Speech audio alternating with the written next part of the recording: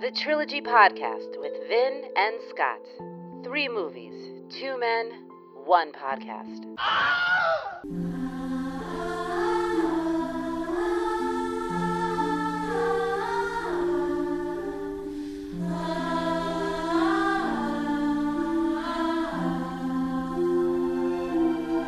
You hear that music, folks? Ooh. Spooky stuff. Well, it can only mean one thing. You're listening to the Halloween episode of the Trilogy Podcast, the only podcast in the universe devoted strictly to trilogies. No reboots, no straight to cable. We're bringing you facts, debate, humor, and more. To hell with the movie if they made 4. Boo! Scott, you're Did I scaring scare me. you? Yes, I'm terrified. Did I scare you? I'm terrified. No, wait. I'm sorry. I'm looking across the room and I see Phil. When did you get here? Thanks you for having me. I bet you're wondering right now, with this music, what trilogy we are doing this time around. Scott, why don't you fill the good folks in? Why, it's the Poltergeist trilogy. Ooh! Poltergeist.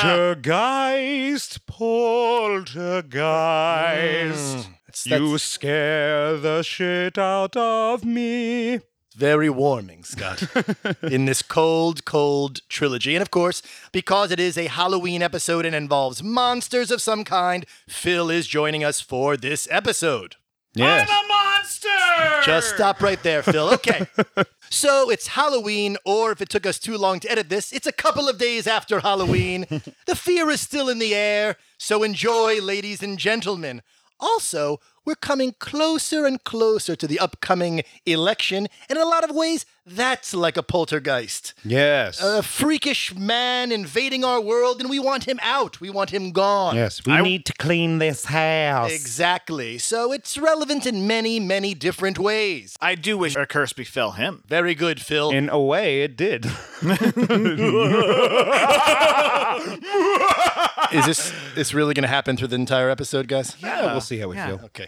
I know how I feel. I feel that my robotic friend, the Trilogy Bot, is going to get us started today. Can I just say something really quick? All right, Phil. Time marches on. Life is impermanent. I would like to extend an apology to the Trilogy Bot. You know, it warms my heart. I don't know that I would expect Trilogy Bot, though, to reciprocate.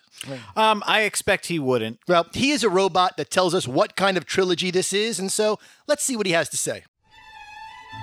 Poltergeistism, oh the horror, trilogy. These trilogies are thrillers primarily meant to frighten the audience. And regarding Phil's heartfelt and sincere apology, save that for the next woman who has to see your dick.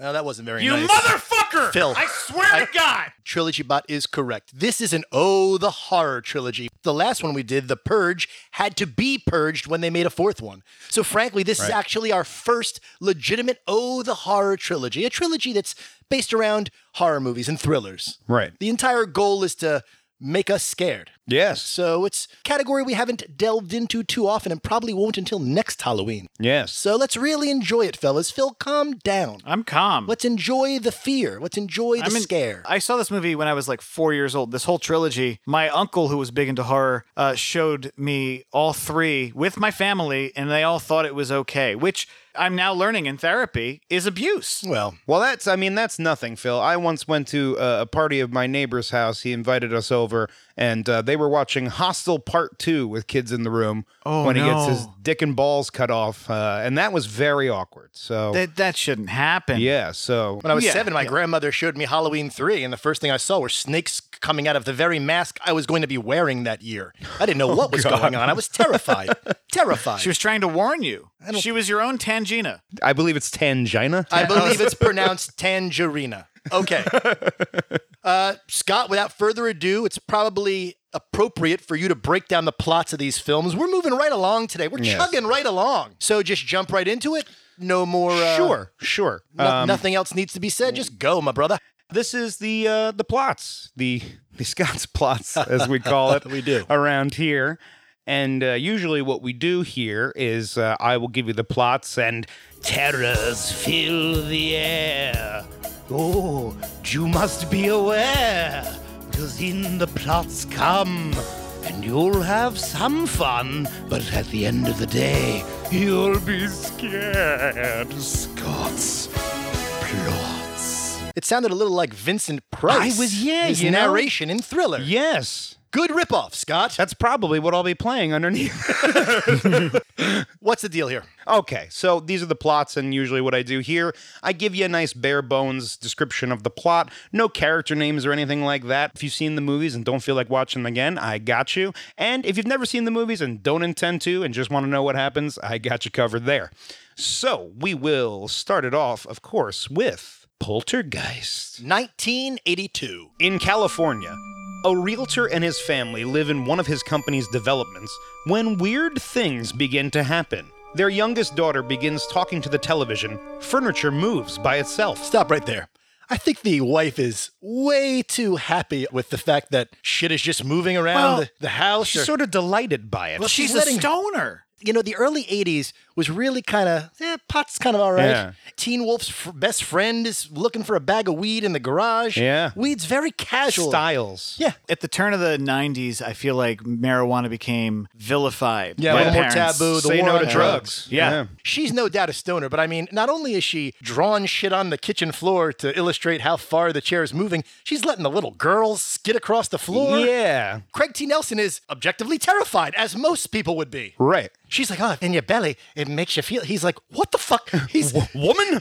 What are you talking about? he's like in the corner, like shaking, like what the fuck just happened? to I'm me? just going to take the new house down the street. really, and that'll be an ongoing theme. Move out of the house. Yeah. I think I'm going to get an apartment for a while. What's wrong with you? That night, a tree comes to life and tries to kill their son. While the I'm sorry. You know, you have a right to laugh, Phil, because it's really like the tree from The Wizard of Oz. It's the same tree. It's the same actor. He's It smoking is. a cigarette inside the tree. I mean, this is supposed to be the first big scare of the movie, and you're like, did this tree just reach in and grab this kid? What the hell? When you think about scary trees, this is maybe the third movie I can think of. You're thinking maybe The Wizard of Oz, The Guardian. if you're Evil familiar- Dead? Ernest Scared Stupid. Good thinking, Evil Dead. Great thinking, Ernest Scared Stupid. I didn't even consider those. There's Yeah. so many better trees than this tree. This is the Curly Joe Dorito of bad trees.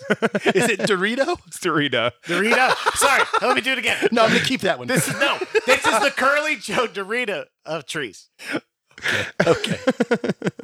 That night, a tree comes to life and tries to kill their son, while the youngest daughter is sucked into a portal in her closet and can only be heard through the television. A few parapsychologists come to the house and determine, yup, there's a ghost here. As soon as your child disappears, the first thing you do, you don't go contact the police. You go straight to the local parapsychology office. What? It's the next scene. Yeah. Well, how would you even find that? How many colleges even have that? What are we in Ghostbusters? I think, and aren't they're specifically from UC Irvine or something like that Yes. too? Like, the black guy, a young Billy D. Williams, is wearing a Freddy Krueger sweater through the entire thing. That actor, I love how he's like, oh yeah, I videotaped a toy walking across the room over 8 hours. It walked quite pretty a bit. cool, huh?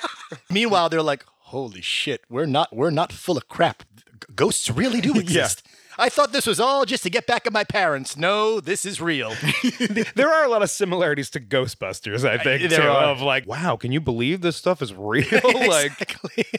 this prompts them to call in a small medium who explains that the young... You like that? That never occurred to me. You like that? Do you think they did that on purpose? No, they didn't. That's great.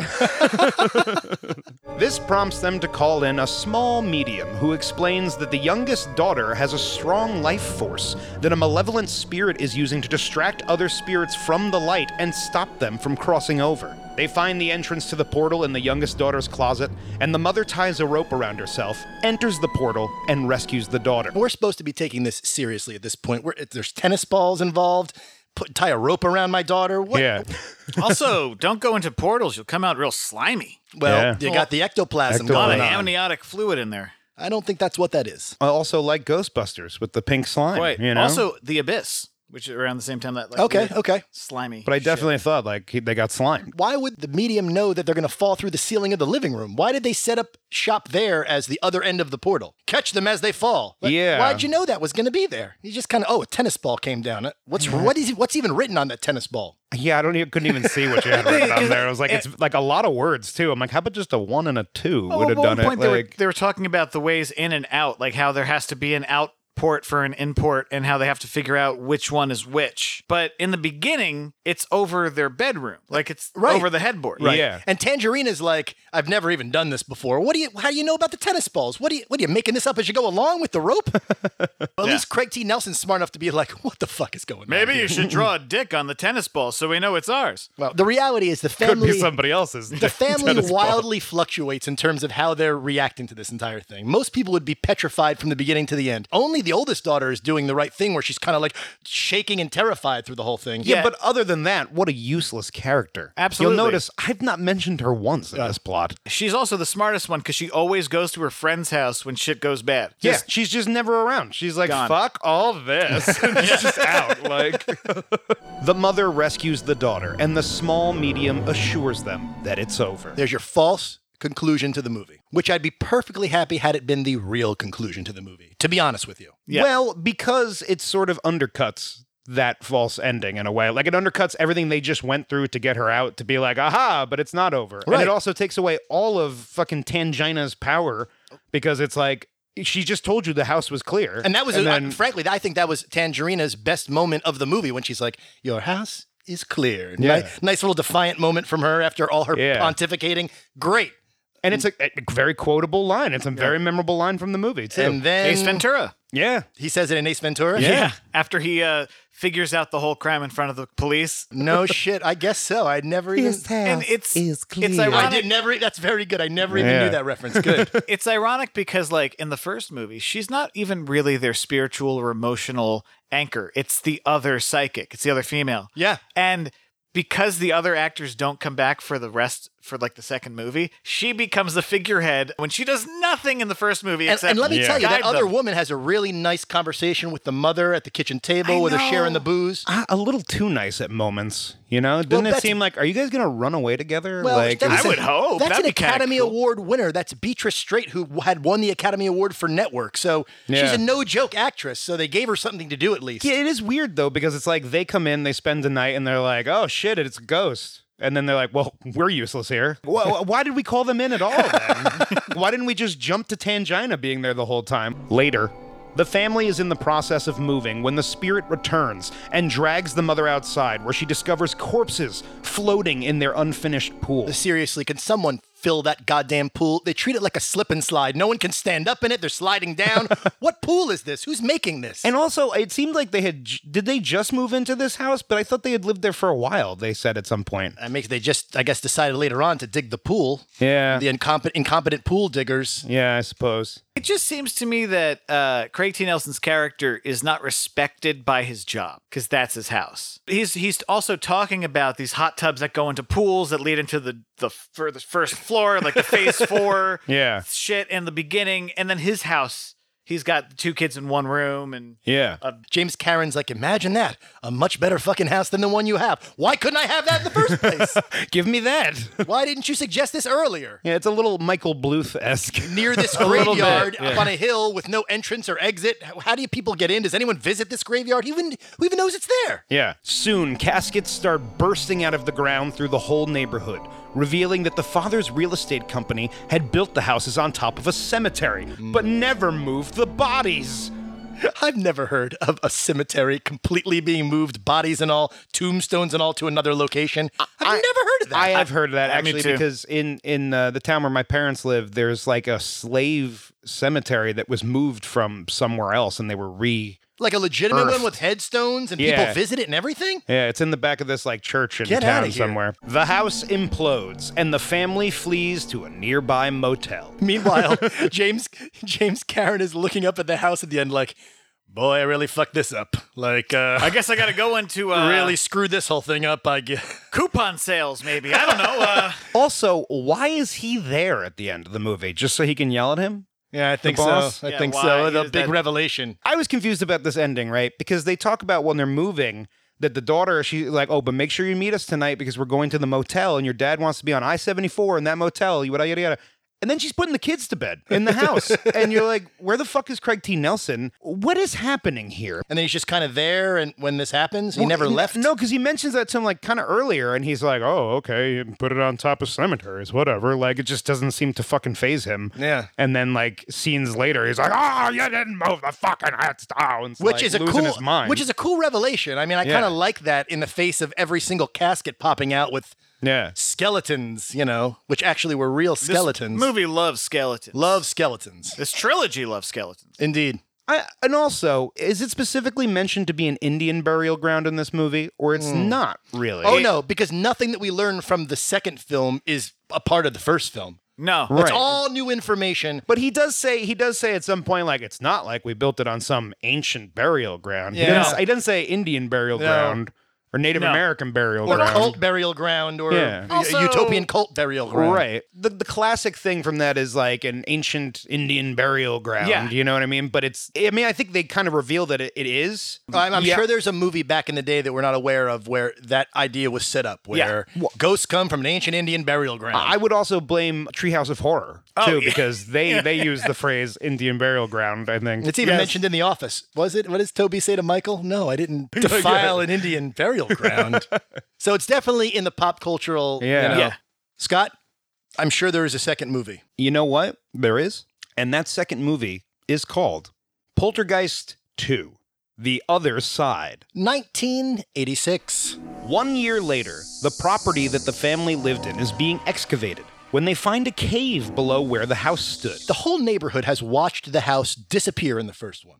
Right. Complete in front of their eyes, disappear. Yes. You'd think that the world, or at least the neighborhood, would be accepting of the supernatural element that's happened here. But as these movies go on, no one's accepted it. No one believes it. It's one story after another. Everyone saw this. So no, the house didn't collapse or whatever. And you would think they'd have enough witnesses for the insurance company to back them up. They'd be like, no, the fucking thing imploded. We don't know what happened to it. There's no rubble. What could have happened to it? Yeah. There's no damage to assess because it's just fucking gone. Coffins below the house, coffins around the neighborhood, and then also a cave underneath the coffins. So that's what we're led to believe, right? Is that there's a layer of Native Americans. Right. And then underneath, there's these puritanical... It's so often that we encounter this in our podcasts where the second movie or the third movie references something that we didn't even hear about in the first movie as a way of expanding the story, but in a way sort of cheapens the first story because there was no reference to it. Right. And are we led to believe that the ghost from the first movie was in fact Cain the entire time?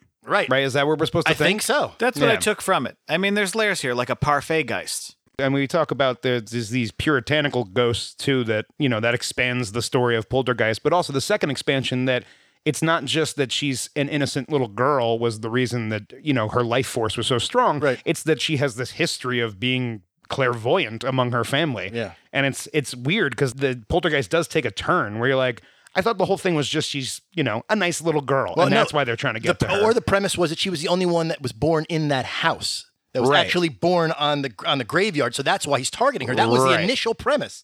Suddenly she's a psychic fuck off. The small medium discovers the cave and tells her Native American shaman friend to check it out and to protect the family. Scott, Native Americans are amazing. As we saw from Free Willy, they know about whales. Yep. They know about poltergeists. Yeah. What can't Spirits. a Native American do? Really? Hold on to land. Oh, no. Canceled. Phil, that's inappropriate. Yeah, I'm sorry. That's totally inappropriate. I hope you cut that. I definitely won't. Please cut that. Definitely not. Oh, no. God. It's a sad part of our history. Really, is it a humiliating part of our history? Well, thank God, though, that Indians are made to look so good in these films. Yeah. The playing field's now even, fellas. Well, not to get off on a thing, but I feel like it's similar to the, magic black guy that's in certain horror movies, your Shining, your, those kind of things, where it's very convenient that they, we're definitely in a very time token of... character They're kind of types. thing. They're playing types. Yes. Craig T. Nelson gets his head turned, and he's like, I guess this guy knows what he's talking about. Hey, fucking A, he can control leaves. Everything else, bullshit. He's controlling leaves, so he's for real. If he's cool with Mr. Incredible, he's cool with me, If Coach likes him, I'm fine with it. Hell yes. Meanwhile, the family now lives in Phoenix with the mother's mother, who is highly clairvoyant. a power she believes has been passed down to the mother and the youngest daughter. And then the mother's mother dies. I'd like to mention that after the mother's mother dies, the kids come downstairs and they're like, that grandma's dead. There are no paramedics. There's no trip to the hospital. I know. Is it what? Doesn't that happen when someone dies in their sleep Yeah. suddenly? It's just over. All of a sudden, it's like, oh, we miss grandma now. Like, they just stepped out of the room and she's still laying in the bed dead. And they're like, oh, honey, you know she loved you. We just met her. I don't know that. Yeah. We never saw that, so how do we know? With no TVs in the house, the spirits try to attack the family through a toy telephone. When the shaman arrives, saves them, and tells them there's no use running, and they go back to the house. Maybe take all those dangerous and scary toys and shit out of the house. They keep the clown, they keep the robot, keep the phone. Take all of that out. Why is that? That's like a very typical thing of these ghosts, is they really like to possess toys. Yeah. It's like constant. Every movie has like a new toy. They're like, oh, and now we're coming through this toy. I'm a robot. Like, It's already a scary I'm a toy. speaking spell. Like, okay, just Like that first clown No. should not be there. why is it sitting in the chair? Why does it have to be why is there no scene where the kid goes and just turns that fucking chair around or sticks him in the closet? It's almost like the mother keeps going, oh, you put your clown away. Stop. And keeps facing it toward him like, what's wrong with you? Why would I want this? I'd get rid of all the toys after the first movie. Yeah. Phil, another movie that's got a toy that terrorizes? Trilogy of Terror, The Devil Doll, the movie Magic starring Anthony Hopkins. A creepy old man who looks like the Quaker Oats guy comes to the house preaching about Jesus or some nonsense and tries to get in the house, but it is revealed that he is a spirit as well, trying to take the youngest daughter. The shaman takes the father to the desert to give him magic powers to repel the spirit, while the small medium reveals the spirit's background to the mother. It's getting ridiculous now. You got Craig T. Nelson in a sweat house. What's going on here? Yeah. I feel like they just wanted to keep making situations where Craig T. Nelson could just kind of shake his head and go, I mean, what are we doing here, guys? Like, I mean, we're really on the other end of the spectrum here. I mean, what the hell? Shouldn't you be convinced by now? Right. Shouldn't everyone be convinced by now in the family, at least? And why isn't everyone more careful? Meanwhile, there's the whole scene where she almost loses Carol Ann at the fucking mall to the Quaker Oats guy. Yeah, I would keep my eyes on my daughter every second. And it's like, oh, honey, sorry, we took our eyes off of you for a second. Like, hey, Mom, remember the time I lived in the fucking TV for a month? Scott, it's an ongoing theme that they're constantly separating themselves from the children and then need to find the children. Yeah. It's that, and then the fact that they always get to a locked door that they can't open. Open the fucking door. No one can ever open a door in these movies. Nor can they put the key in correctly in a car. Yeah. He has such a hard time with that. Maybe you're right, Phil. Maybe it's just because they're fucking stoned all Seriously. the time. Like, they're Like, not... how did the door work? I don't know. At first, I was like, oh, that's charming. But then they've proven time and time again to just be not good parents. Yeah. Like, Seriously. literally, they're like, Carol Ann, stay down here. We're going to run upstairs and fight a floss demon. Or a fucking... Grandma, I'm sorry. Bring her with you. Seriously, bring her with you so you could see her get captured. That's through every single movie. How have you not figured out that it's going to attack one of the other family members just to distract you so it can grab Carol Ann? The Quaker Oats guy was an apocalyptic preacher who trapped all of his followers in the cave below their old house where they all died. I like that part. I think it's a funny idea, but I like how later when they find the bodies, the skeletons are still in the positions they were like when they died, like Right. reaching out. That's not how decomposition works. Yeah. They would just fall apart. People don't freeze like that when they die. People don't often die standing up unless it's like Pompeii, you know what I mean? And I mean, the mother even references, she's like, they're in the same positions they were when they died. She's crying. You're in a fucking cave underground. There are other things to worry about right now. Yeah. I can feel their pain. No, you can't. Quaker Oats guy became an evil spirit who controls the souls of his followers. The shaman leaves the family, and the dad immediately gets wasted. Swallowing a tequila worm possessed by the spirit, becoming possessed himself. Maybe the best part of the movie, Craig T. Nelson as evil Craig T. Fantastic. He's because doing- he's playing the shit out of that guy. Oh, Like, bet your it's ass. great. Like, his teeth look bigger. It's ripped off later, I want to say, in one of the Nightmare on Elm Streets, where Freddy turns into like a worm creature or something. Yeah, It's also reminiscent of familiar. that. It's also ripped off in Ash vs. Evil Dead. While possessed, the father attacks the mother until he is able to vomit up the now much larger and scarier looking worm.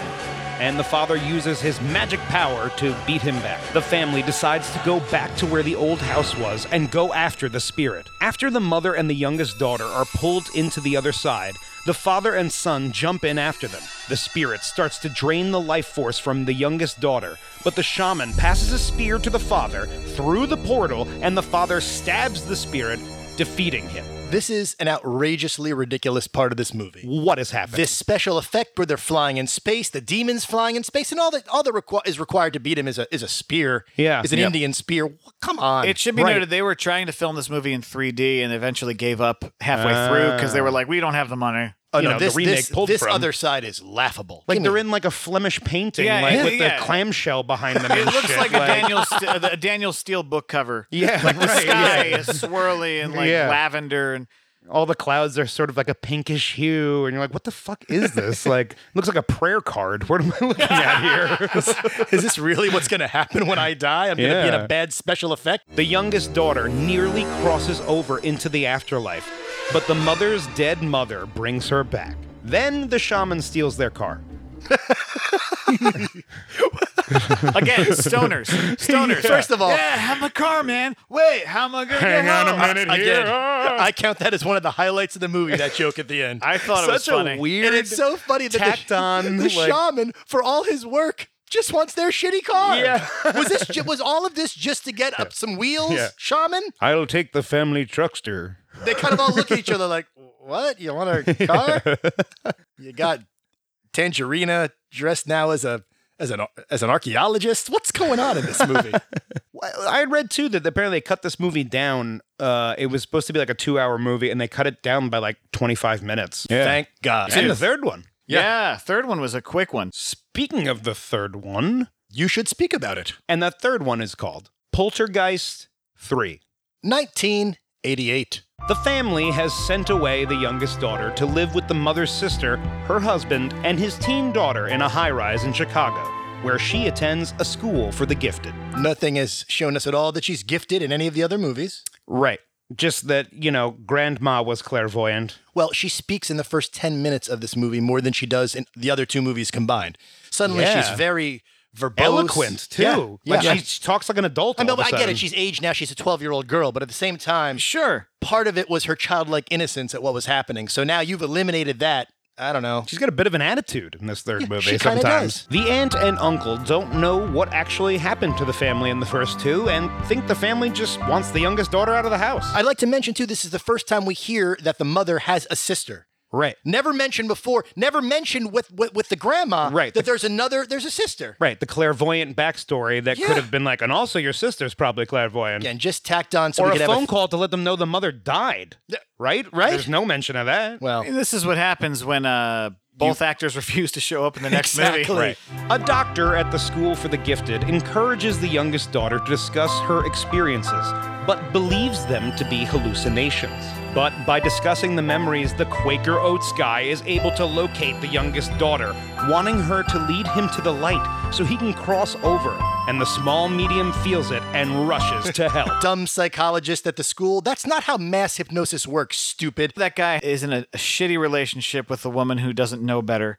Yeah. Because he's telling everybody they're wrong. He's telling everybody they had illusions of a coffee cup smashing through a mirror. And they buy it. They buy it. They're like, oh, I guess so. You know who you reminded me of, for some reason? Artie Bucco. Yes, yes, yes. Like, I was like, this prick thinks he has a right to say anything about anything? You Artie Bucco looking motherfucker. Like, Sopranos comes up again. You North Always. Jerseyans. And you know he's the bad guy when he so cruelly and evilly says to his wife before he leaves the house, "Don't forget the cilantro." yeah. So, You you bitch. Last time you ruined the whole dinner. Put the cilantro you in. unreliable bitch. Yes. Just put the fucking Come cilantro in. And also, his wife is, genetically predetermined to not like cilantro. So she has Probably. to suffer every It's time. all genetics on that. Honey, please, no. You're eating the cilantro. Your pain is an illusion. The Quaker Oats guy starts taking possession of mirror images in the building, and when the youngest daughter is left alone by the teen daughter, the Quaker Oats guy tries to capture the youngest daughter. But with telepathic help from the small medium, she is able to escape. The theme is mirrors. That seems to be the new gimmick this It gets time. really tiresome. And Yeah. they do all the mirror tricks, don't they? Oh, every every single sing- one they yep. can think of. They didn't have a lot of money on this movie, and they were like, "We got mirrors. was waiting for the one with Tom Skerritt where he's looking in the mirror and he walks away and he's still standing in the mirror. I was waiting for it to be the fucking airplane bit where he just walks out of the mirror. Yeah.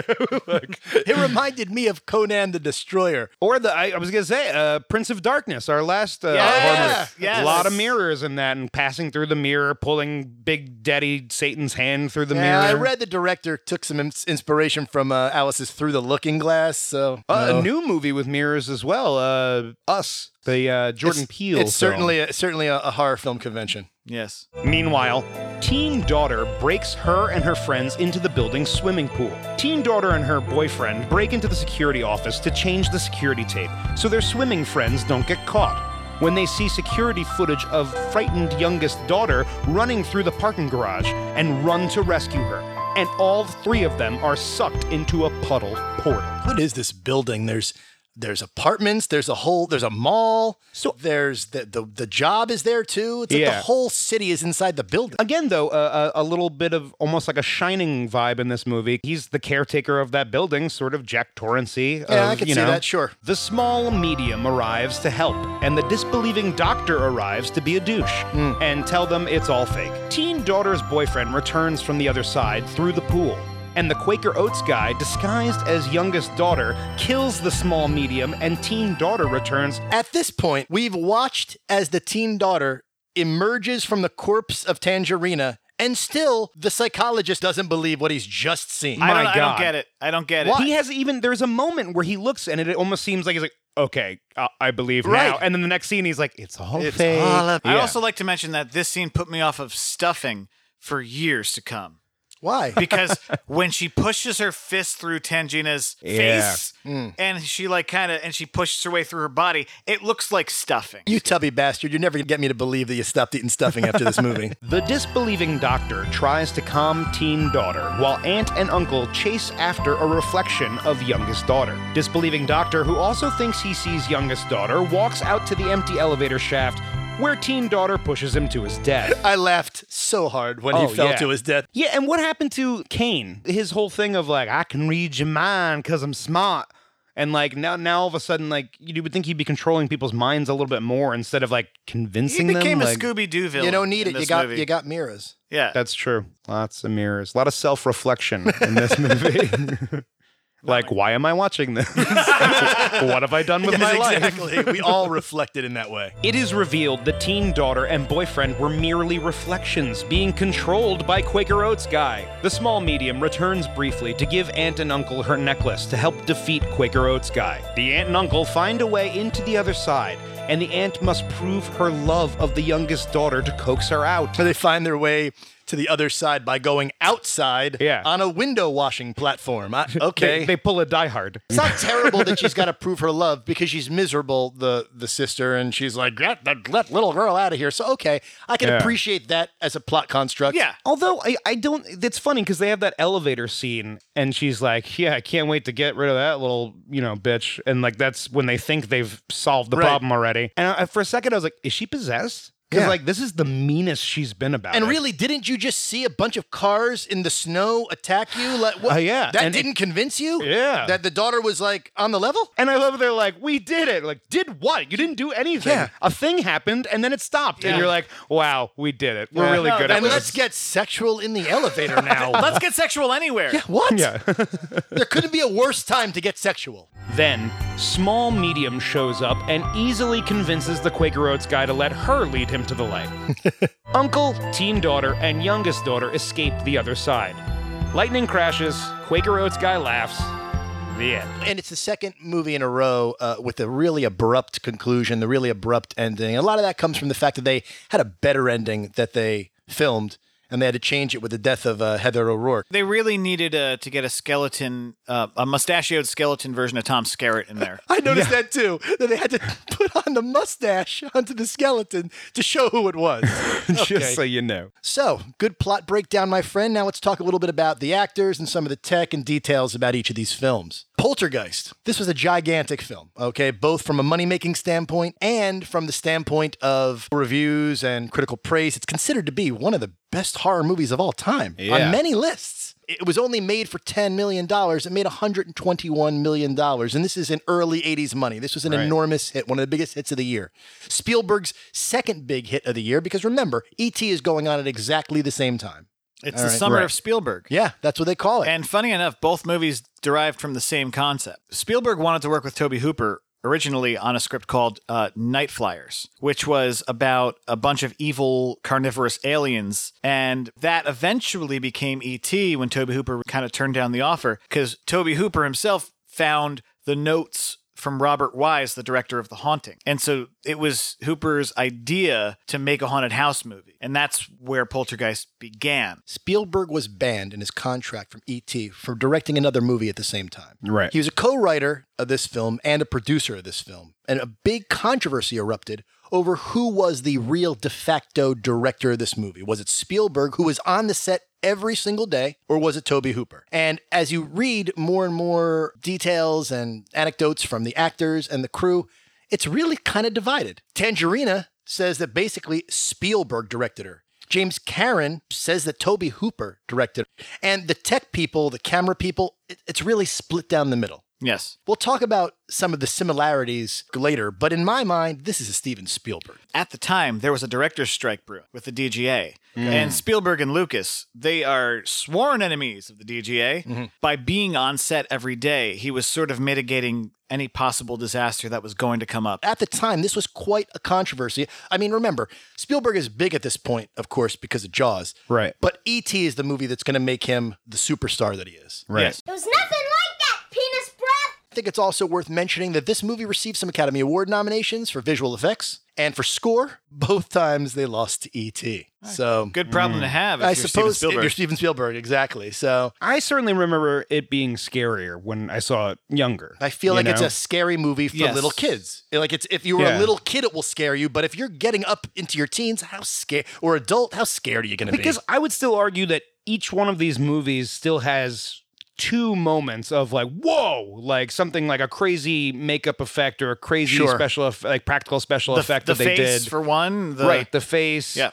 That's always the one that I remembered as him tearing his face apart in that first one. Spielberg's hands. Yep. But yeah, I was surprised that the other two movies still had one or two moments that made me like, whoa, what is happening? Like, Isn't that often the case of with horror movies? I mean, I'm not an expert in horror by any means. It's not particularly a genre that I enjoy, but I feel like every horror movie is invented to have that one or two scare parts, Yes. right? Right, Isn't that yeah. the case usually? Yeah. So we're following a bit of a formula here to some degree. No? Right. I mean, I would say some are more iconic than others, for Sure, sure. sure. But, you know. Yeah. I like the braces scene, I thought, would like creeped That was me out. really clever. cool. It was Yeah, clever. especially stuff with like teeth or like, if anything with eyes in movies too Yeah. is always like a, All right, so we're talking about Poltergeist 2, of course, with the braces, the other side.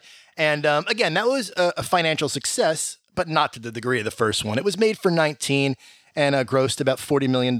Still a success. Yeah. But like so many of these sequels, it's falling off as time goes on. People are losing interest. Most of the cast came back except for the older daughter, Dana, Well, yeah. who passed away right after the first one was made. And we'll talk about those details Okay. in a second, Phil. It got very poor reviews. And H.R. Geiger, he was responsible for creating the demon, the creature. And we know him. He's worked with movies before he created the alien as well. The So- xenomorph. Right. So he's done this, but he wasn't happy about the eventual result in the second movie, what his demon looked like. Yeah, it's because he wouldn't leave Germany to do it. So there was a language barrier and a distance and miscommunication. What's the deal with Geiger? He's an artist? Yes, he's an artist, but he's also like very dark and miserable. And so like he just doesn't come out of his castle. I'm saying he's a Lovecraftian type of artist He that is. sort of designs these Yes. particular... Okay. Yeah, I feel like I just read this about him that he had a lot of like sketches and stuff that he was doing, and I think it may have been some of his sketches when he was traveling to go talk to them about Alien, and he got stopped at the airport because they were like so realistic looking that they thought they were like photographs. They thought they were like, so they thought he was into some like weird satanic shit. Sure. And all this stuff. And he was like, where would I have taken these photographs? Hell? Like, I was like, it's just a great like understanding of yourself. You can how imagine, fucked up you can imagine are. him saying that with like a German accent. It makes it even more Where, evil. where would I have taken the picture? Hell, perhaps? That's it, man. Game over, man. It's game over. Poltergeist 3, completely new setting, completely new characters. Directed by Gary Sherman, who is a horror director. Phil, have you seen any of those horror movies he No. directed? They're not very big. I'd not haven't. recognized any of them. He also wrote the movie, too. What's interesting about Poltergeist 3 with respect to the tech is that all of the effects in this movie, unlike the first two, are practical effects, except for the lightning blast that ends the movie. Right. All the rest were created on the spot using makeup, and I thought they were pretty good, all things considered. In a shitty movie, they looked pretty good. There's artistry in a lot of those shots. I was really absorbed by the depth of a lot of those effects. Okay. I wish the movie was executed better. Right. Because then I feel like that movie would be held in much higher esteem nowadays. I think that a lot of the criticism of this movie was that the movie just sort of pinwheeled from effect to effect without any kind of transition in between, like as if Sherman was just trying to get to the next effect that he had created. Sort of connecting them instead of, This movie made very little money. It did make some money. It was made for about 9.5, grossed 14. Terrible, terrible reviews. And I mentioned before it was supposed to have a different ending. And a lot of that had to do with the fact that Heather O'Rourke died right after this movie was made. And yet we've just shown that they've won, and 2 seconds later we revealed that he's still there, and maybe there'll be a fourth one. Yeah. Yep. And you're like, but you knew she died, Exactly. and that you probably weren't going to make another one. That's reminiscent of Street Fighter, where where M. Bison dies at the end of the movie, and Raul Julia had, died right after filming this movie. And right at the end, they have his fist comes out of the wreckage post-credits, like M. Bison's still alive. And they literally just said, dedicated to the memory of Raul Julia. I'm like, he's dead then. Why would you even hint at a second movie? For you, the day Bison graced your village was the most important day of your life. But for me, it was Tuesday. There was a reboot in 2015 with, what's his name? Sam Rockwell. Did you guys see the reboot? I did see it. Was it worth a shit? No, it sucked. And I think they're already talking about a future reboot directed by who? Russo brothers. Last two Captain Americas and And the last two Avengers. Yeah, I so mean, this they're- could be like, oh, we've decided to do this. Who knows if it's really going to happen Yeah, nowadays? right. But that's the last word on Poltergeist. So it's not dead yet. People are still gravitating to this story in some way. Madness turns to murder on the next episode of Poltergeist: The Legacy. Sunday morning at 1 a.m. on Fox 26. We got to talk a little bit about the famous curse of Poltergeist. They say that it's a curse, but that's kind of dubious. Here are the 5 elements of the curse. The lead of all these films, Heather O'Rourke, died shortly after the first movie. A little girl, 12 years old. She died of stenosis of her intestine, but it was kind of a sudden death. They thought she was going into remission, that she was better, and she wound up dying about 4 months after it was made. And as a result, they really didn't do any publicity on the third movie because the producers and the studios were afraid that Skerritt and Nancy Allen would get questions about it, and they didn't want to sort of cloud the publicity of the film with this bad news, with a sad story. Right. So that's a big one, that this little girl died. Yeah. So young. The most memorable. Dominique Dunne also died. Now, she played the older sister in the first movie, and she Yeah. died right after it was completed. And she was strangled to death by her boyfriend in the driveway of her home. Yeah. Yep. All right. But it turns out that the guy that did it, they found that it wasn't premeditated murder, that indeed it was like a crime of passion. And he wound up going to jail for manslaughter, 6-year sentence, served only 3 years. And Phil, you have some details on this? Yeah, well, one, it should be noted that Dominique Dunne is Griffin Dunne's sister. His father's Dominic Oh, no Dunne. shit. I didn't know that. Yeah, the guy's name is John Sweeney. For years after that, Dominic Dunne went after the man because the guy was a chef. And so Dominic Dunne would always show up at his jobs with like a big sign and basically telling everybody that a convicted killer was serving them food. I mean, that's sort of, a version of today of like, people getting, doxxed on Twitter and shit. And Canceled. Like, Yeah, in that case, that person probably just said something shitty on Twitter. Right, This guy but- killed someone. The deaths of 2 of the 3 children really form the baseline of this curse, but there are some other things too. Will Sampson, who played the Native American, died right after the second film from complications from surgery. Julian Beck, the guy that played Quaker Oats Man, Yes. okay, he died right after the production as well. Indeed, they had to dub his voice in for some of the parts later in the second film. But the dude had stomach cancer when they began filming. Yeah. So it's not like this came out of nowhere. They lump in Tangina's death too, but she died like a couple of years ago. yeah, She lived for like 25 years after the movies Exactly. came out. And of course, the final component of the curse is Joe Beth Williams' career after this movie. Oh, And come on. everything that she did after that. Stop. I'm a mobile shoot! There were only 2 actors in all 3 of these films. Pretty obvious who they were. You had Heather O'Rourke. She was the Carol Ann. centerpiece of all these movies. She was actually discovered by Spielberg while she was visiting the MGM studios. Oh. And it's one of those, he saw her and he immediately cast her in this film. And then, of course, the other was Zelda Rubenstein. I'm calling her Tangerina. Her name in the movies was... I also am calling her Tangina. There you go. Tangina, right? Well, you know what? She's old school. If you look at interviews with her, and this is before the world of PC, she considered herself a midget. And she's like, those of us within the midget community have 2 minutes to prove that we're as good as everyone else because of how we're judged initially. Right. Like, she was very wise. And she was a big time AIDS advocate before it was popular to be that. Really? And she said it cost her many roles because this is early in the 80s before it became, you know. I didn't know that about Right. her. Yeah. All are welcome. All welcome. I think it's time for us to jump right into our bullet points about these films. Cue the transition. They're here.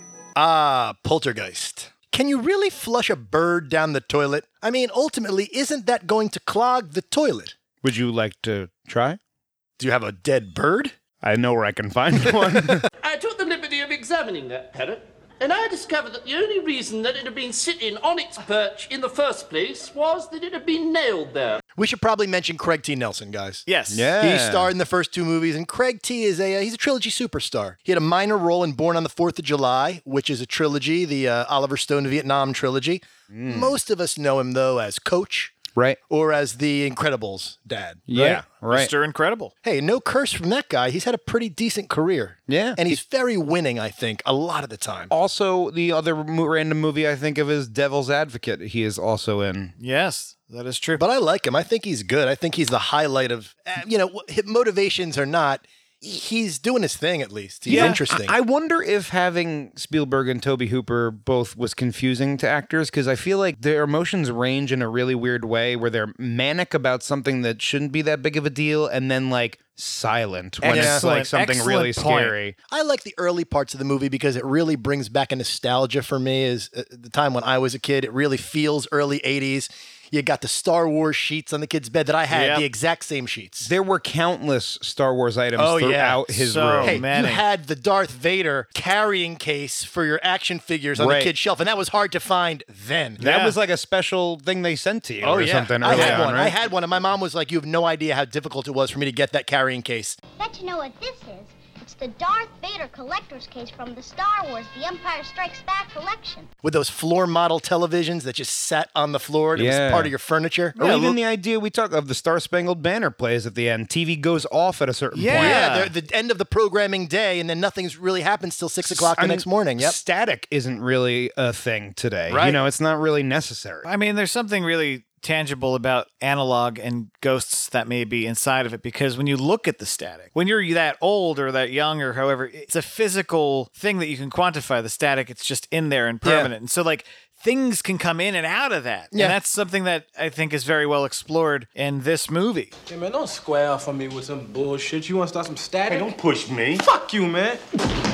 And then, of course, who doesn't love James Karen? When his career as a developer dried up, he became a guy that worked in a cemetery. Exactly, in Return of the Living Dead, one of my favorite horror movies. Listen, he also started working for Pathmark. Everyone knows him as the guy from the Pathmark commercials, right? Get Pathmark's new circular in your weekend paper, at your doorstep, or at Pathmark. 24 hours a day, you'll save with one-stop shopping at Pathmark. Why is mom so okay with the pool guys sexually harassing her teenage daughter? Just you know. Yeah, they're harmless. They're just transients outside of our house. Different time. Exactly. It's the early 80s. I also like in that scene, there's like a weird bit of dialogue back and forth between the construction workers just before the scene begins. Like, almost sounds dubbed in there, where they were told, just improv a conversation before you walk up. And there's one guy, oh, don't take it so seriously. Well, happens on every job. Oh, hey. And then they turn. What does that mean? Hey, I just decided to shit in the pool. Don't take it so seriously. I just jerked off in the pool. Hey, don't take it so seriously. I just got fired. Don't take it so seriously. Listen. Well, happens on every job. Oh, hey. The one guy, Sonny, is like, when she comes out, he's literally saying, oh, I love you so much. Oh, I love you so much. Like, guy, you're gone. Get out of here. Yeah, you're fired. But meanwhile, it was so 80s the way she responded, because giving the finger or flipping someone off in a creative way was very much what we did in the 80s. Yeah. Little, like, winding up your middle finger and doing all this goofy shit. Like, you didn't just give someone the finger. It had to be done in, like, a clever way. Yeah. Can you hear this? You want me to turn it up? I do like in all these movies, you'll have early instances of somebody saying a line that they're totally going to be wrong about. Like, what could possibly go wrong? Oh, you have no idea what's about to go wrong. Like, just you wait. Nothing can possibly go wrong. Possibly go wrong. Huh. That's the first thing that's ever gone wrong. Did you guys recognize the brother, the other thing that he's been in? Because I recognized him from... No, I didn't, Okay. but he looked familiar. Airplane 2. Yes! He's the kid that owns Scraps the dog. Yes, And there's yes. that funny scene where he's like, he's going to have to be put down. You know, here's the scene. His name's Scraps, and he's going to the moon with us. Oh, no. No dogs are allowed on the shuttle, son. I'm afraid Scraps will have to be shot. Scraps!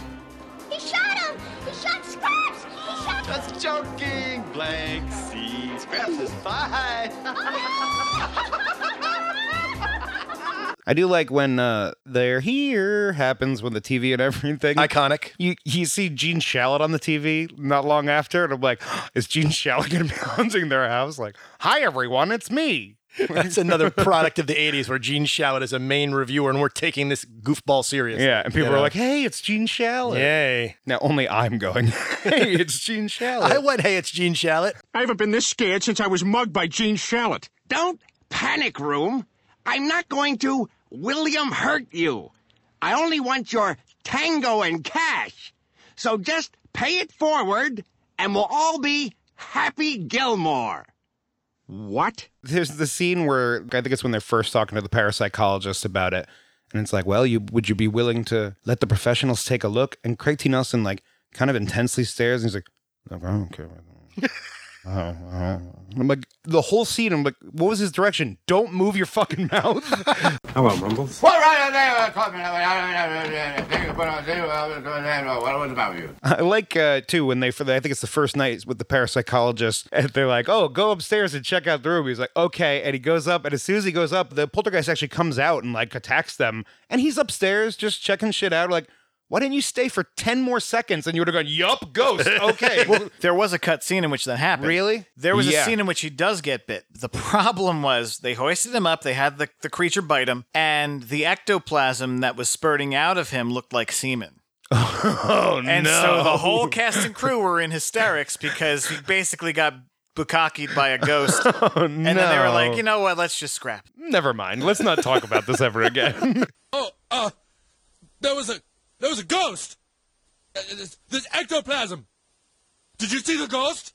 It ran through here. It slimed me. Oh, that wasn't me. That was a spooky ghost. And the guy's like, I'm going to go into your kitchen, raid your refrigerator, and see what you have here. Now, let me say this. Steak doesn't keep that long. So you're telling me that during this entire infestation of a poltergeist, the family had the time to go to the supermarket and shop and get a steak? What seems to be a steak that was in no package and is raw. Wait, what are you going to cook that entire steak in the middle of the night? You're going to pan fry that steak? It's ridiculous. He slapped it onto the counter. He didn't put it on a plate. He didn't do anything didn't put it in a pan. Didn't marinate it? Nothing. He slapped No it seasoning on the fucking tile counter. Get a nice dry rub going. Who just goes into the fridge for a quick snack and grabs a giant steak? When it comes to great steaks, I've just raised the stakes. I like how when they decide to send the little boy away in the cab, the parents don't walk him out to the cab. They're like on the porch. It's a very dramatic part, like we're sending our little son away. Yeah. And they're not consoling him, walking him to the cab. You'll be okay. They're like, all right, you good? Okay, we're up here on the porch. You fine? All right, we'll see you then. See ya. The kid's even looking back like, can I get a hug? The mother goes, call me, okay? Perhaps you should call him, don't you think? The kid doesn't know the number. She's going to grandma's. You're making it like, call me. I'll miss you every day. Like, you can call him. And it's at grandma's. It's your mother. Well, a boy's best friend is his mother. You have that scene with Craig T. Nelson and the boss, and he takes him out. But when he first picks him up, he's like, want to go for a ride? And it just seems like, is he going to get whacked? Like, what's happening here? Like they takes him to a cemetery and everything. It seems a little weird. And then that whole scene is where he's like, look at this view. It's not much of a view. It's the view of the houses you already built. Yeah. What are you talking about? And like a this cemetery. Yeah, the cemetery behind you. And then he says something like, yeah, but it's not, not something you advertise on billboards that you built on top of a cemetery. Like, yeah, but you would think that, since I worked for the company for years and that, I lived in one of the houses and that you were going to give me this property, you would think you would let me know about that. You don't have to put that on a billboard. You could just send that in like a letter. How to about me the to let many them the know. many relatives that have visited their loved ones at the cemetery? They Right. know there was a cemetery here. For sure. Suddenly they got to go down the street 10 minutes? What the fuck? Not something you want to advertise about. Like, not something you want to do. No. Just Period. dig your loved ones up, their desecrated corpses, and put them somewhere else, where you didn't want them. Yay. You son of a bitch, you moved the cemetery, but you left the bodies, didn't you? You son of a bitch, you left the bodies and you only moved the headstones! You only moved the headstones! Why? Why? Very funny and amusing about how little Dana matters to the plot is that when she arrives just as the house is getting sucked up and screams and suddenly she's in the car, they didn't even shoot coverage of her entering the You fucking bet your car. ass, Phil. Because when they drove away, I was like, did they just leave, Dana? That's what I thought. Then suddenly she's in the car. What? When did that happen? It really seems like they were, because she's like, let me in. And he's like, drive away. Get out of here. Yes, thank you. Okay, that's what I thought I saw Leave too. her. Yeah. Poor It Dana. Definitely felt that way, Phil. Good observation. I saw it too. Dana, get the car! Drive away! Daddy, drive away! I thought it was a nice touch at the end when he pushed the TV out of the hotel room. I thought that was I clever. think it's pretty iconic, yeah. I mean, I liked it. I think like so many of the trilogies that we've covered over the last 3 or 4 years, much of this has to do with where you were and what age you were when you saw it. So us looking back at it now and reassessing it now as adults, we're not going to get the impact that we would have gotten when we saw it when we were kids. Yeah. When it was completely original, So I think that plays into it a bit. And I tell For you, sure. I could see myself thinking this was scary then. Yeah. But, again, in looking back at it, It's kind of almost family scary, yeah, in a way. Exactly. It's a family horror movie. Good Yeah. point. All right. So that was Poltergeist. Let's jump right into Poltergeist 2, The Other Side. They're back. I was in a state of disbelief at the beginning of this movie because like this whole Native American scene, you're like, I'm sorry, did I put the wrong movie in? Yeah. I thought this was Poltergeist. I'm very confused of what's happening. And we know Will Sampson, the Native American. He's very famous from Cuckoo's Nest. Oh my God, I didn't even realize that was him. Absolutely. Yeah. He's I'm the- looking at him. I'm like, I know this guy. He's the one that killed Jack Nicholson at the end. He and was chief. Since the day you were born, one way or another, someone has been doing something to you. Oh, I don't think that's true. the parents seem surprised by everything that's going on in the second film. And it's like, look, didn't you see the first film? You're in the sequel, so you know something's going to happen. You're here for a reason. We all assume you're going to the other side. Try to run, try to hide. Break on through to the other side. Break on through to the other side. Break on through to the other side, yeah. So then you meet this Kane character, the Quaker Oats man. Yeah. And he's like following her through the mall. The one thing that didn't make sense to me is, you know, Carol Ann's watching him and he's being a creepo. And then he walks through a wall and then like walks through that person and all this stuff. But she can see him, which makes total sense because she's Carol Ann and we're supposed to now believe that she's got some powers. Right. But then the mom can see him, which I was like, okay, well, she was on the other side. She might have powers too. But then the son can see him. And then Craig T. Nelson can see him. Why And isn't I'm like, anyone saying Why anything? isn't anyone else seeing this thing? Yeah. And it's just this family that is like, oh, we see him all the time. Yeah, like walking through shit. So he can just appear to whoever he wants. There's just no rules for Quaker Oats man. For just as his soul is nourished by a hug and a kiss, so will his young body be nourished by a good hot breakfast of Quaker Oats. The Native Americans going, your car is angry. Your car is angry. Your car is overheating. Put some water in the fucking radiator. That's the problem. That's the problem. It's not angry. I don't understand you. It's your own car we're talking about. You know you wrote the wrong mileage down on the form? You barely know the car. You don't know the mileage. You don't know the tire pressure. When was the last time you even checked the washer fluid? But the washer fluid is fine. The washer fluid is not fine! Craig T. Nelson is like, yeah, you know, maybe, you know, it's not so crazy to have a Native American, you know, like I'm 1/16 Native American. Like, okay, easy, Elizabeth Warren. Okay. Like, that doesn't mean that you guys are connected in some way. Listen, like, I am legitimately 1/16 Native American, and I can tell you that he's not a member of my tribe. Okay? Honestly. My great-grandmother was straight up Native. Her last name was Whiteacre. Not Whitaker. Whiteacre.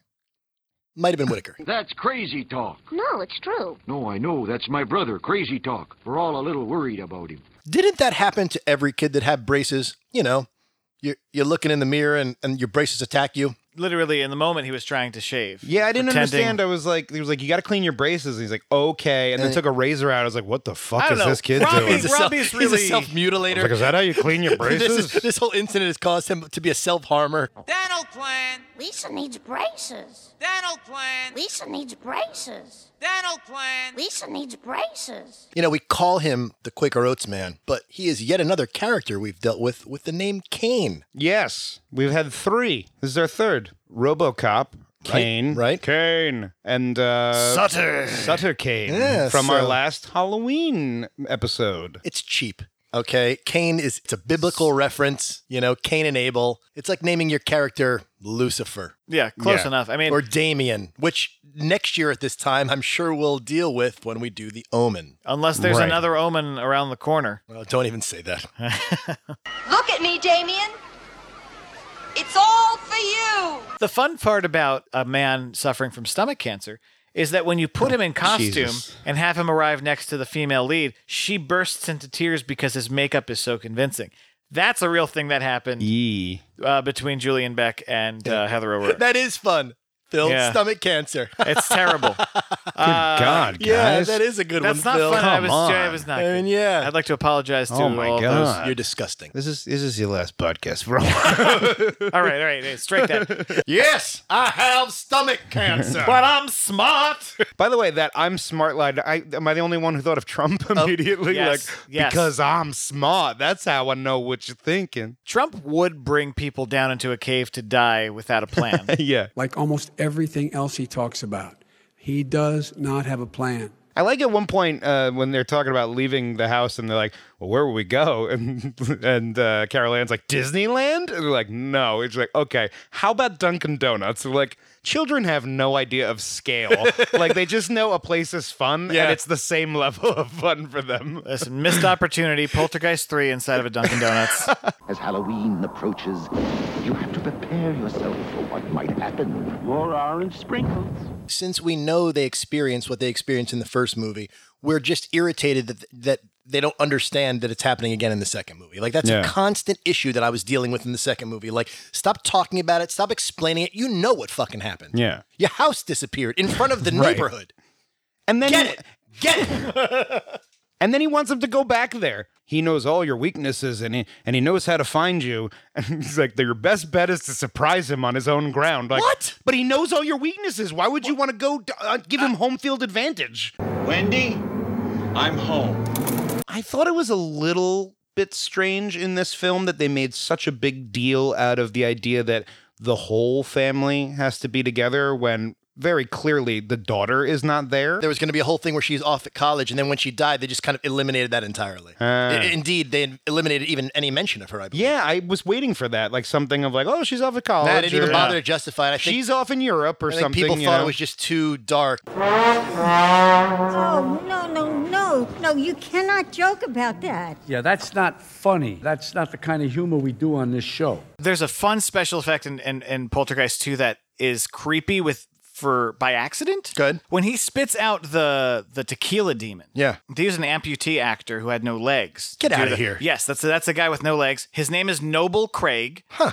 And when he turns to the camera to smile, that's an animatronic. Really? And it malfunctioned. He was supposed to smile all the way, but the lip on the left side of his face didn't work. So it's this evil sneer. Oh. And it's creepy as fuck, and it wasn't supposed to happen. You know what? That's cool. We learned last year at this time when we did the Carpenter trilogy that an amputee was used in the famous arm pulling off scene. That's right. So I guess, are amputees used in horror movies? I mean, they still use them in The Walking Dead. There's a movie out on Shudder called Yummy, I believe. Okay, I've heard of that. And there's like the trailer involves a legless woman chasing somebody down the hallway, like covered in blood. And so I'm assuming, I would hope that was, I don't hope amputation on anyone, but I would hope that an amputee actor is getting a paycheck that day. I'm not wishing that anybody. Oh my! I've gotten myself into some hot water. I'm here. sweating in my mouth. Oh, God.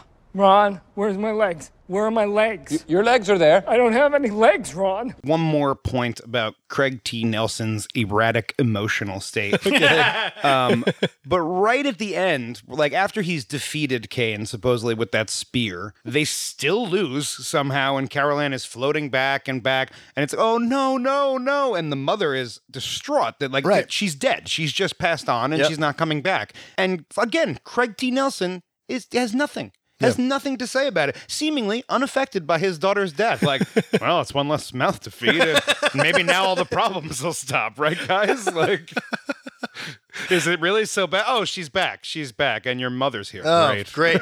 Grandma's an angel. She saved the day. Yeah. I hated your mother. She's in 4 minutes of this movie. I just wrote down little person, Native American, snake beast. This movie had it all. Everything you'd ever want. This was some dumb shit, okay? And it really screamed out, we made a sequel to make money that had no real connection to a movie that was basically complete the first time. We see this in typical with second movies, but very similar to the first movie. Yep. Like almost exactly the same in a different place. And in fact, they go back to the first place. And it wasn't terrible, but I don't understand why you'd make a third one. That is a great segue, Scott, into... I thought so. Poltergeist 3. We're back. Tom Skerritt. Now, he's pretty likable in most things. Yeah. Except when he's not likable. Sure. He's got a mustache in everything he's ever done. Except when he doesn't have a mustache. I think we all know Skerritt the most from maybe Alien. Picket Fences, and maybe Top Gun. I think those are his three biggest credits. I liked him banging Drew Barrymore in Poison Ivy. Delightful jerk-off fuel. There's nothing more about those films. Speaking of delightful jerk-off fuel, trilogy superstar Nancy Allen. Oh, God, Scott. No, in no way. No, we know her from RoboCop, of course. Playing a very different character in this one. Not necessarily successful, but it's different. She was Murphy's partner, Lewis. I don't know you. I don't know you. Okay. And then Laura Flynn Boyle, another trilogy superstar, Men in Black 2. Yes. And I think it's interesting because she's playing a character named Donna, which is also her character name from Twin Peaks. And there are, in my mind, many similarities to Twin Peaks. I agree. For instance, the idea of like a double that could take over, the doppelganger idea. They go into that puddle, and I thought the puddle looked reminiscent of the puddle where they enter the Black Lodge and things like that. So yeah, in a weird way, I thought this was like tangentially related. Doppelganger. I find it odd how likable the father is in this movie, considering he has no familial relation to Carol Ann, whose name is said 121 times in this movie, by the way. It's an ongoing joke that they say it so many times to the point where people in the movies were screaming it back at the screen. It really is laughable. Like I said, there was that scene, where she's calling Carol Ann, and it's just like so drawn out of Carol Ann? Carol Ann? Carol Ann? Carol Ann. It's just like, okay, enough. Jeez, I'd forgotten her name in the first two movies, frankly. I never forget now. Yeah. Callan. Now, Tom Skerritt, reassuring presence, but except the only thing he suffers from is smoking. Man, he's in that art gallery and he smokes that cigarette and just puts it out right on the floor, right in front of everybody. It's his building, 80s, dude. Man. Oh, come on. The 80s. An ashtray up there. The guy who runs the gallery is an asshole. So, I mean... The Asian guy that runs the gallery, I looked him up and he's just a grip. He's not even like a producer. He's like the electrician. That's when you know films. a movie doesn't have money. Exactly. Well, I'm an electrician. Oh, is that a good job? Not a job, it's a trade. This movie consists of people just running around through the whole movie, running up, running down, running here, running there. It's running around. It takes them like a good 9.5 minutes to get out of the building. They're trying to get a ride with that woman to get them to school. Yeah. And they miss it. She's like, we'll cut them off at the pass. And of course, the first thing I think of is Blazing Saddles. Yeah. Like, at that early point in the movie, we're not sure. We don't know that the entire universe exists in the building. So you're like, what do you mean cut them off at the pass? What the fuck are you talking about? Yeah. How would you do that? They just drove away. Right, that's it. What do you mean? We'll head them off at the pass! Head them off at the pass? I hate that cliche. She goes into the art gallery and we find that Nancy Allen is, I guess, an art dealer or an artist. But she goes up to, I believe we were talking about the Grip who plays the guy. It's like Yashimoto or whatever. Yeah, and she's like, oh, Yashimoto, konnichiwa. And he's like, konnichiwa. But he has this look on his face like, I speak English, bitch. Yeah. You don't have to patronize me. Don't patronize with me. that. And you know what? The art just looks terrible. It couldn't be worse art. They only created the art so that at that one point the art could turn and be part of the demon in whatever way, because it's just a bunch of shit. Your art was the prettiest art of all the art. Nancy Allen in that one scene is wearing what seems to be a Thundercats brooch right on her jacket. That's what it looked like to me. Oh, I that didn't see giant that. brooch, you have to see it. It's on the corner of her jacket, and it looks like it's the Thundercats. I was surprised that didn't do anything, because that stupid necklace they have looked like you could have bought that at Eclairs. Oh, the power necklace? Yeah. Did we even power see the necklace. Native American give her a necklace? I don't remember that from the second movie. Yeah, no. I think it Suddenly was it's an a powerful off-screen thing. Why didn't he use the Why didn't someone use the necklace in the second movie? Because he had a spear and he had the smoke. Well, it didn't work very well. Thundercats!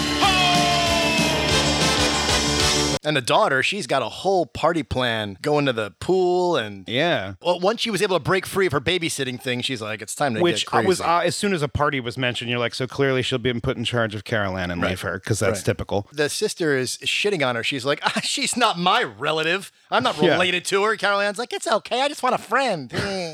Fuck. You also get, actually, right before she goes, I think that's the creepiest mirror trick, because it involves Carol Ann, that when you see her in the mirror, open the door and go, hey, you look great. And then the door opens together, hey, you look great. Whew, I thought that was kind of cool. Yeah, you're Yeah. right. The other 20 mirror effects, though, sort of cheapen it, make it seem like whatever. Right, that's the one they should have just left in, because you're like, oh, what the hell? Magic mirror on the wall. Who is the fairest one of all? Once they start battling the cars in the parking garage, there couldn't What be the hell is there happening? couldn't be a better example of fake snow in the history of film. It looks like mush. It looks like that mad scientist lab shit you'd make. Yeah. When the guy comes out of the pool looking like an ice ninja, but then when you look at him in the close-up, it's just like he got bukkakied. No, that wasn't me. That was a spooky ghost. Like we get, of course, Tangina makes it back in this movie, and she's telling them like, your love is what's gonna beat this, and all that. At that point, you're just like enough with what she has to say. She has a whole long monologue. She's like Yoda there. She's like, it could be this, it could be that. This leads to this, which leads to that, which leads to this. Suffering. Yeah. I sense much fear in you. Scott, can you even remember the last third film that we saw where we're like, wow, the third film was really great? Like, I'm going back in time to all the trilogies we've watched over this year and over the last couple of years, and I can't remember the last time the third movie was like, wow. I would never say we ever had one that was really great. Maybe The Good, the Bad, and the Ugly. Yeah. Yeah, okay, that one I will That's say. the yes, last one I could remember. You know I was what? like- Maybe I would even say Army of Darkness is really great. This house is clean. So we have covered Poltergeist on this fine Halloween episode. Phil, why don't you break down for us the final verdict, my friend? I would go 1, 2, 3 for me. I don't think it's a very successful trilogy. I think too many people drop off the face of the earth to make it such, and they try to retcon it to make it an all-encompassing story, and they fail, more or less. I wanted to be supportive of this trilogy, and then I watched it. I had a lot of scary memories from this as a kid, and to have it demystified before me today means I'm allowed to move on. So thank you so much, guys. Can finally go into the light. For me, I'm going to agree with Phil. It's a 1, 2, 3 for me. They get progressively worse. The first one was interesting enough because of the originality of it. That's so often the case. Yeah. And in the second one, I liked Craig T. Nelson's turn and the Native American stealing his car at the end. Pretty funny. I don't think I liked anything about the third movie at all. I couldn't get behind it. So unsuccessful for me, 1, 2, 3. You know, it's going to be easy because I am going to say the exact same order, a 1, 2, 3. I agree. The first one, I had some memories as a child, was the only one I had seen. And, you know, they were a little bit broken watching it this time, but I still think it is kind of a fun family horror film. The first one. It's something I think, you know, like if you had a kid and wanted to show them a horror film, this could be one that you would show them, you know, early on. And the second one, you know, I think it really had its moments, but it does feel a little rushed, a little slapped together. And you're right. The third one just feels like a different horror film. Yeah. Like it feels like it's, you know, obviously somebody else took the reins. They wrote their own treatment. It seems like it could have been one of those, I had this idea for a film and they went, well, make it a third Poltergeist and we can make it happen. Yeah, sort of it does thing. feel like that. Yeah. Like it You was know a what I different mean? movie at first, and then they Right. gave it the title. Yeah. Right. And they kind of had to really, really rework it to make it like a The Poltergeist second and film, third so. really came across as cash Yeah. grabs. So I'm going to say unsuccessful as well. We all agree. Hey, I like it. look at I like this. it. All Hey, right. we're going to have a happy Halloween. Yes, we huh? are. Hey. Ladies and gentlemen, we hope that you all have a happy Halloween or had a happy Halloween. Either way, thanks so much for listening. This is the Trilogy Podcast. I am Vin. And I'm Scott. As you know, we're all over the internet and we're getting bigger and bigger. I do our Instagram. It's at the Trilogy Podcast. Check it out. I really try and match what we talk about on this podcast, our jokes, with the humor that I put up on Instagram. Very proud of it. So please check us out. Just over 5,000 Yes. followers. A very good companion piece to the podcast, Definitely. I would say. And I do the Twitter, and we like to put out some fun clips from the podcast and some fun polls about our current episodes. So check that out. Interact with us. That is at Trilogy Podcast on Twitter.